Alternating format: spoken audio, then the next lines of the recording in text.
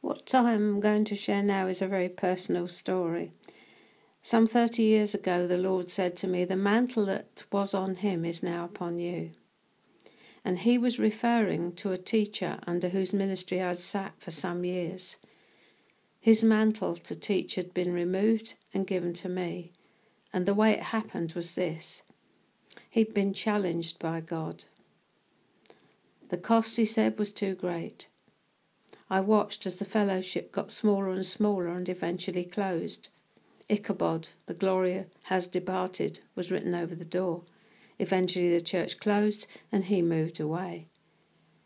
This may come as a shock to you, but it is possible to lose the call and the spiritual gift bestowed upon us if we lose momentum and cease to walk in step with the Spirit. If we drop out of the race, he steps in and removes the gift. It was his in the first place, and he takes it back. When he does, the light goes out. Revelation 2, 4 and 5, the church at Ephesus. Nevertheless, I have this against you, that you've left your first love. Remember, therefore, where you have fallen, and repent, and do the first works, or else I will come to you quickly and remove your lampstand from its place, unless you repent. Ephesus had been commended for its works and discernment, but the thing God had against it was it had left its first love, walked away. Honeymoon over, love cooled. She just didn't love him anymore. How it works out is that the things of the earth and this life become more important to us than God himself and the advancement of the kingdom in our lives. Husband, wife, children, job, people, friends, money, possessions, position and power, the cares of the world and the deceitfulness of riches, the Bible calls them, spoil the crop. Nothing wrong with any of these so long as they don't have you. You have them.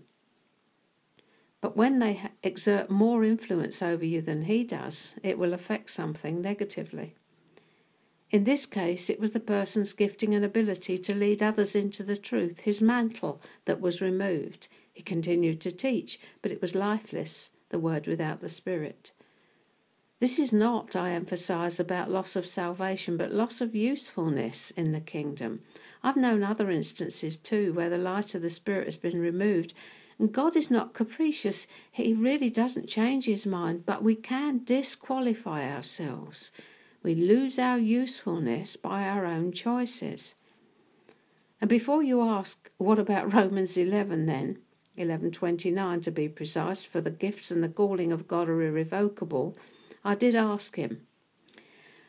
And he said to me he wasn't talking about spiritual gifts, so I had a little look. And in context, this passage refers to Israel and the covenants and promises he made to them. Why am I telling you this? When he calls us into something, he is serious about it, and he wants us to take it seriously too. This is kingdom business, and it is not how you start, but how you finish. 1 Corinthians 9, 26 and 27, the message. I don't know about you, but I'm running hard for the finish line.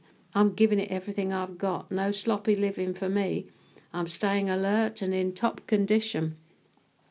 I'm not going to get caught napping, telling everyone else about it and then missing out on it myself. Paul takes the analogy of a runner in a race and speaks of going for it as after the prize. He constantly referred to the Christian journey as a race to which we need to apply ourselves. God is serious about his kingdom coming in our lives. Let's face it, we keep asking for it.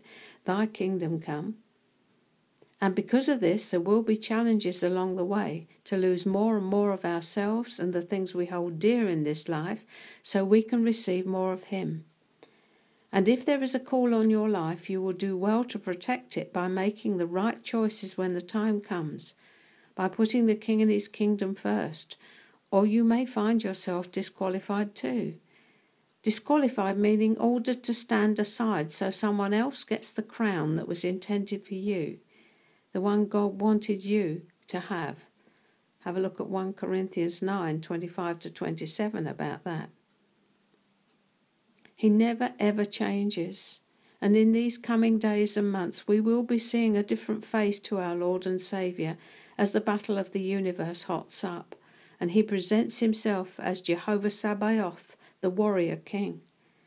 There is going to be a collision of light and darkness, the like of which the world has never seen before Jesus comes. Now is the time to make the decision on where you're going to be placing your feet. Time to get ready to save getting ready, eh? To start taking this thing seriously. If you have the stomach for it, I'll see you tomorrow.